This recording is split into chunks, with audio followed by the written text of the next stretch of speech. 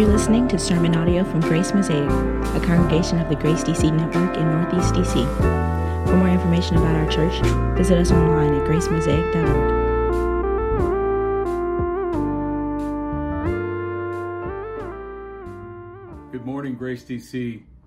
Glenn Hoburg here, one of the pastors in the Grace DC Network, and I'm glad to be with you today to continue our journey through the book of Mark in the New Testament.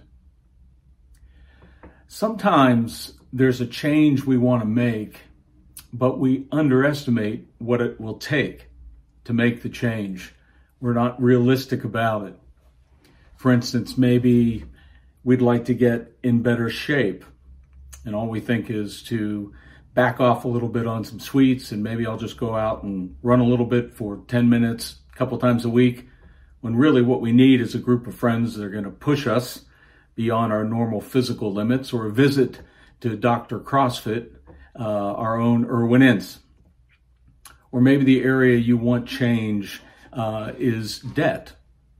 And your thought is, well, I'll just use my credit card less and try not to buy as much coffee when I'm out.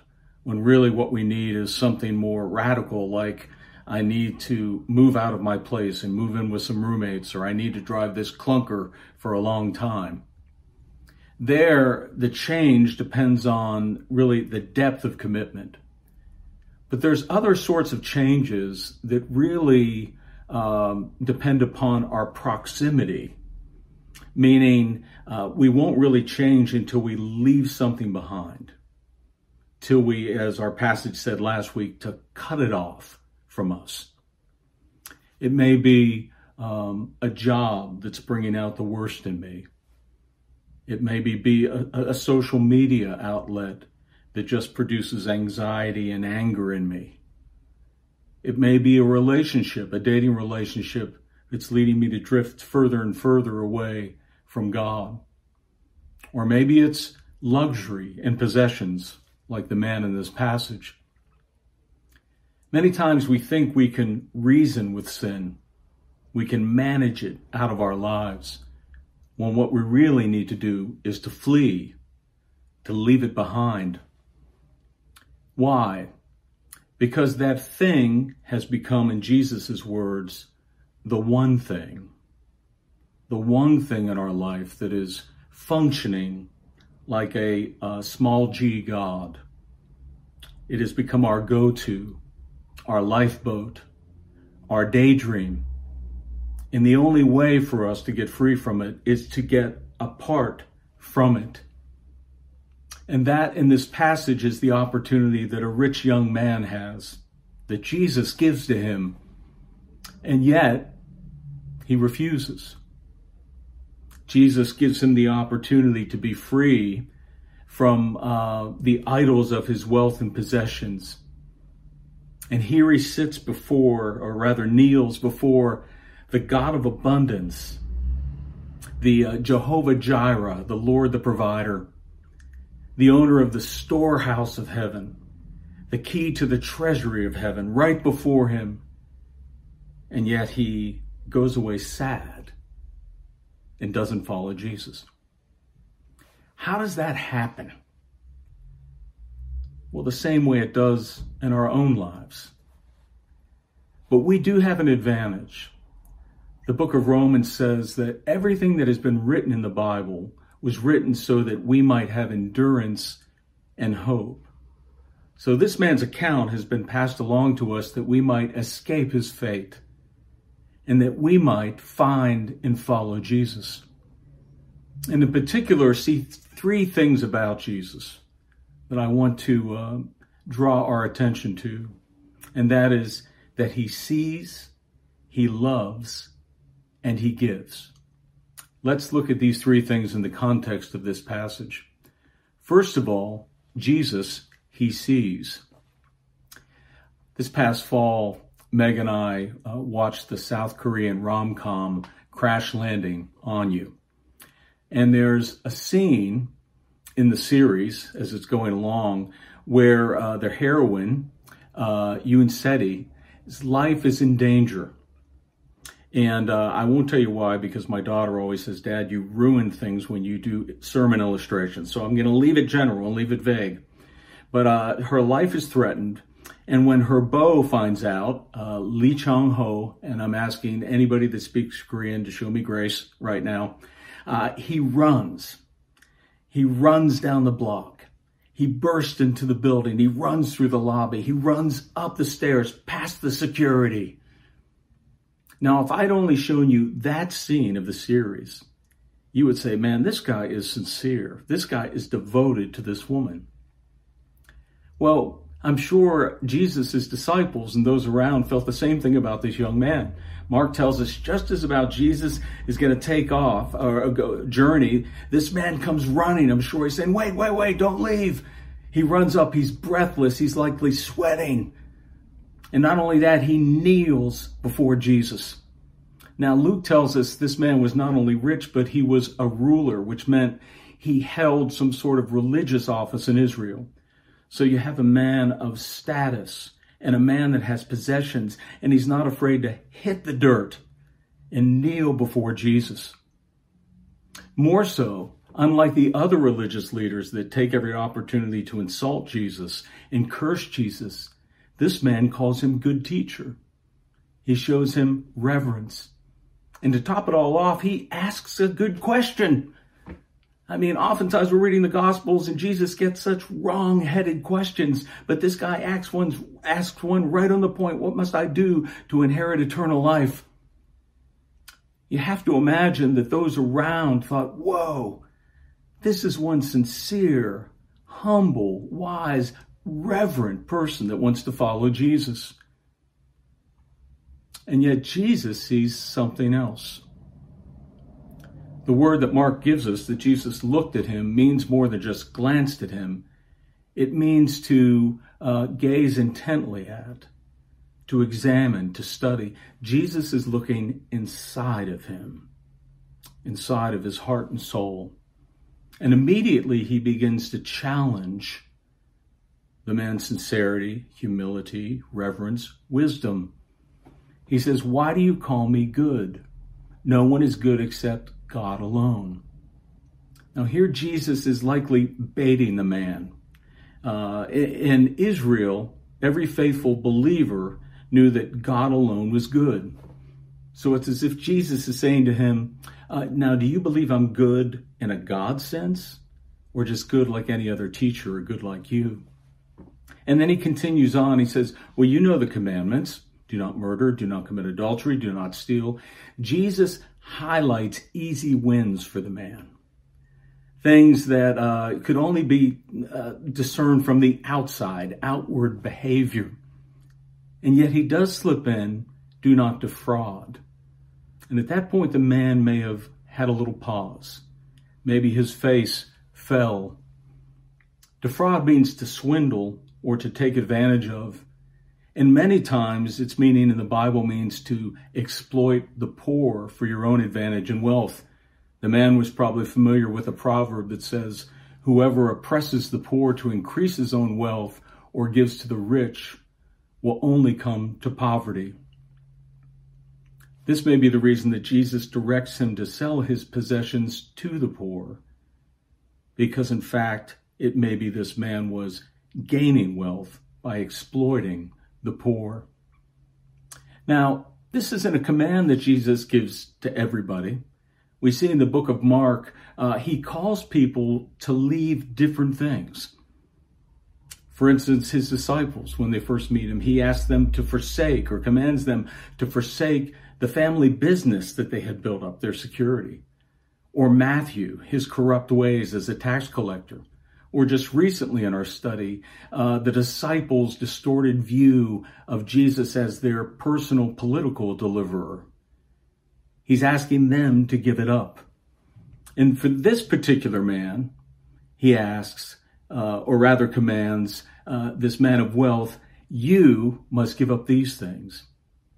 But Jesus also adds for all of us a double warning about the incredible temptations to wealth. Wealth many times offers us everything that we would normally look to God for. a sense of security, a sense of worth, a sense of freedom, a sense of safety.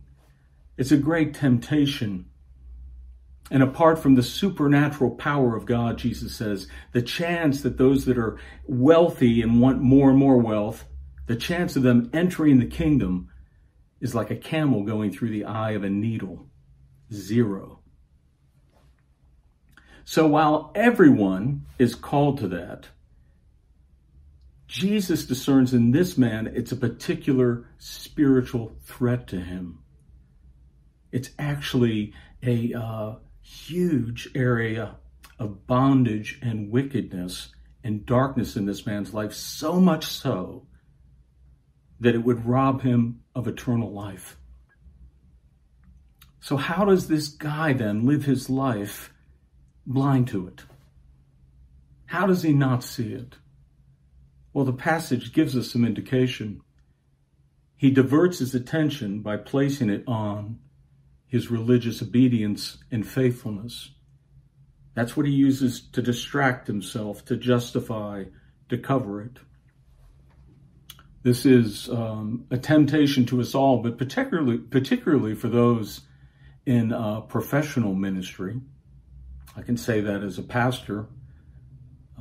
This past year, sadly, we heard of another story where Ravi Zacharias, the late Ravi Zacharias, who died back in May, a great teacher and apologist in the Christian church, was found to be involved in sexual misconduct in some massage places that he owned, in the way that he was manipulating the workers there to his own benefit, often saying to them, it's okay if you engage in this with me because the Lord knows I'm under a great stress.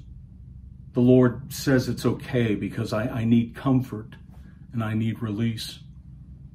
And at first, the family and the organization just couldn't, they denied the allegations. They just couldn't imagine, as all of us, many of us thought, how could this be? It's sobering for even the best of us, the most sincere of us and devoted us.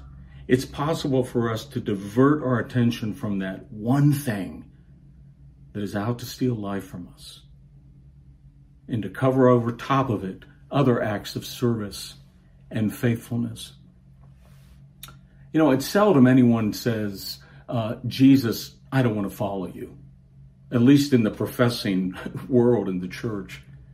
Isn't it more, Jesus, I want to follow you, but don't make me give up this. Jesus, I want to follow you, but don't make me give up the health and safety of my family. I want to follow you, Jesus, but don't make me give up the respect that I've earned in my career and the steps that I've taken. Jesus, I want to follow you, but don't make me give up cultural dominance. These past weeks, as there's been quite a bit of analysis around the insurrection at the Capitol, one of the things become clear. You know, since the beginning of this nation, white people have operated with a false belief that America belongs to them, that they're the rightful owners and heirs of America. And of course, you heard those things echoed through some of the insurrectionists.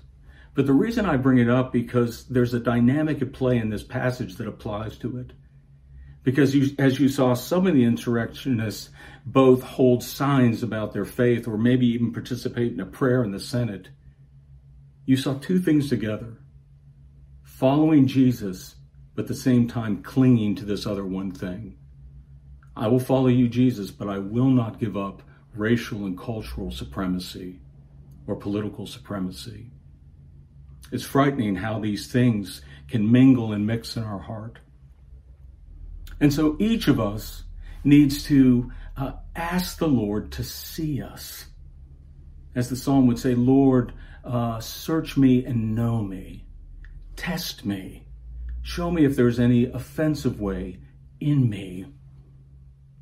In the case of the rich young man, Jesus does this not because he wants to shame him, but because he desires to love him, which is the second point. He sees us, he loves us. The same word, again, that's used to say that Jesus looked intently, examined, gazed at him, also pertains to the phrase that Jesus loved him.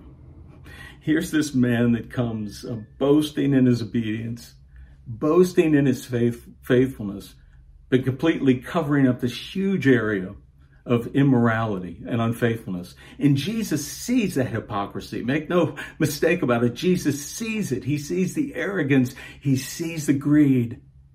But he loves him. He loves him. And herein lies the hope for you and I, and that one thing that seeks to steal eternal life from us. And that is Jesus looking at us as we are and loving us. Now, something is, I think, a little reverse here than what we might expect. We might think the way to freedom for this man, the way forward, is he needs to increase his love for God. And of course, that's true, but I want you to notice that's not the emphasis here. The challenge before the man is not to love Jesus more, but rather to receive the love of Jesus for him. That's the challenge he has. It's not just go sell everything. It's come and be with me. Walk in the light of my love. Be in the presence of my company. Make your song the song of another psalm. One thing have I asked of the Lord, that I will seek after, that I may dwell in the house of the Lord all the days of my life, to gaze upon the beauty of the Lord and to inquire in his temple. Jesus is inviting this man to walk with him and gaze upon his beauty, to be in his company. What makes an object pale in its beauty? Well, when you're before an object of greater beauty. This man who's enthralled with possessions and the status that he has, if he would only walk with Jesus, those things would begin to pale. If he'd only come to know the love of Jesus. And this is the case for you and I, my friends. In his book, Gentle and Lowly, Dane Ortlund tells the account in 1740 when the great theologian of America, the brilliant theologian of America, Jonathan Edwards, desired to teach and preach a sermon to the young children in his church. And some, even the teenagers, that group of people in his church. He wanted to teach them and preach to them. So he gave them probably a 15, 20-minute sermon, which in those days would have been a short one. And he desires, he says, the reason he wants to teach this is because he desires that the children would love Jesus above all else. And listen to the first point that he makes, and you can follow along on the screen. This is the first thing he says to them. There is no love so great and so wonderful as that which is in the heart of Christ. He is one that delights in mercy. He is ready to pity those that are in suffering and sorrowful circumstances, one that delights in the happiness of his creatures. The love and the grace that Christ has manifested does as much exceed all that which is in this world as the sun is brighter than a candle. Parents are often full of kindness toward their children, but that is no kindness like Jesus Christ. As in the passage before, we're instructed we must come like children to Jesus. This rich man must come like a child to Jesus. And the first order of business as a child is to receive the love of Jesus, to take it in and be warmed by it. But to do that, we have to be saturated with those words of love, saturated with the scripture. One of the problems that we have is we try to be convinced of the love of God without the words of God. And so what we're left with are just sort of vague thoughts in our mind or impressions, or worse, maybe what the world's version of that love would be. But my friends, unless we are hearing the strong voice, the strong loving voice of our God in the dark and secret places of our lives, we won't ever be free. Words like these, and I want to read these to you, and maybe you would just be quiet. Maybe you'd even close your eyes right now as I read these verses. But God demonstrates his own love for us in this. While we were still sinners, Christ died for us. We were by nature children of wrath like the rest of mankind, but God, being rich in mercy because of the great love with which he loved us, even when we were dead in trespass, made us alive together with Christ.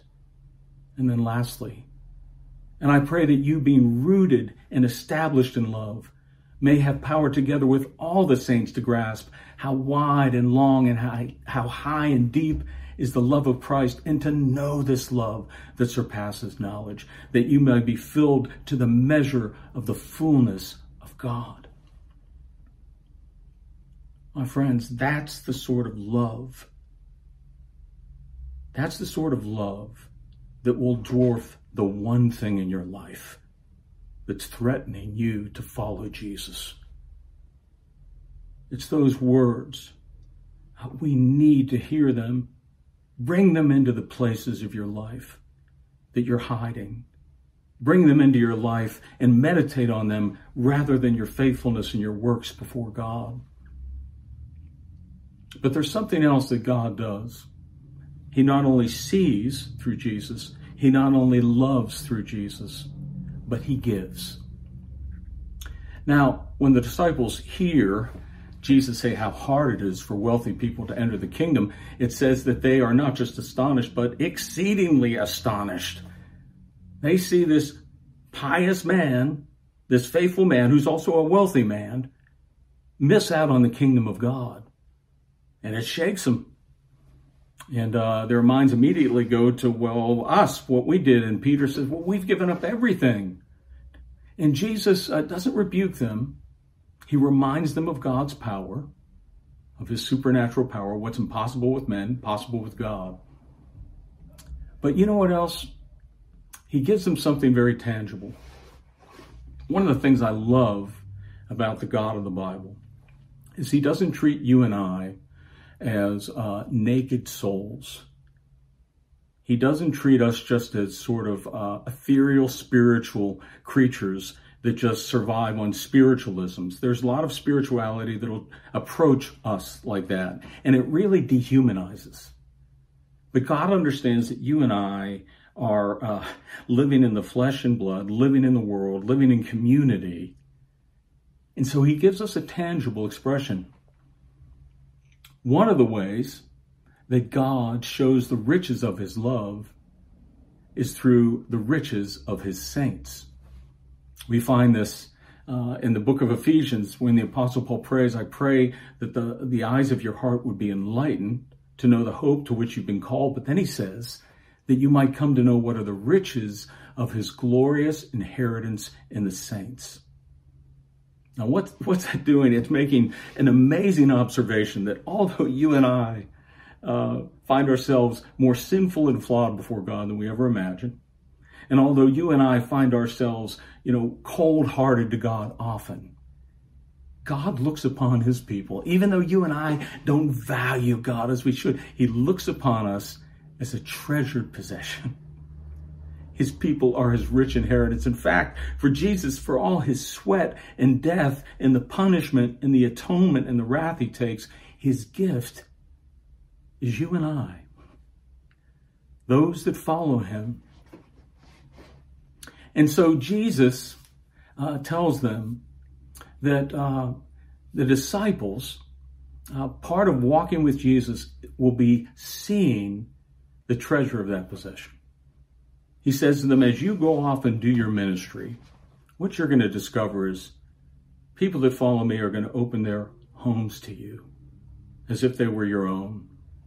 They're going to share their belongings delightfully with you. They're going to give you the better portion. They're going to sacrifice financially. They're even going to risk their lives for you. These are the mothers and brothers and the family and the land that you're going to find. And we're going to still suffer persecutions. But Jesus also gives us a view forward and says, in one day, those persecutions will be gone, and we will just delight in the family of God as we should be. This inheritance of a cross-cultural, every tribe, every tongue, every nation, people together. And that very thing for the disciples will be a reminder to them of the inheritance that they've been given. The other day, the Grace Downtown elders met and had a meeting, and we started off with the question, how are you seeing God at work in our community? And it was a treasure finding time, just to see the beauty of the people of God. You know, one story was, well, there was a new couple that has come into our community, and this is a tough time to transition into a church, right? A tough time to be able to come in. And so the word got out, could people greet them? There were probably 5 or 6 different people that reached out. Now I'm probably worried that they feel like they're being stalked. But hey, better the first than the latter, right? That they feel like they're loved. Or the story of a family in our church where the husband got COVID, the wife is pregnant. How are they going to get groceries? People come to that place. In those moments, I come to know God's love for me. Listen, you and I will never defeat our idols and never conquer the one thing that seeks to steal the treasures of heaven from us by ourselves. Never do it. You might sit there and pray in a room by yourself. And I hope, yes, you use the Bible, but that Bible will have to point you at some point to your need for the community of God. No one will be able to walk that walk in isolation, and they weren't meant to. One of the gifts that we are given is the inheritance of the people of God. And so, it's a high challenge to follow Jesus. And you and I, maybe it's lots of little things and one big thing that competes. But the promise we get is that the Lord himself sees you. He loves you. And he gives to you. Will you follow him? Let's pray.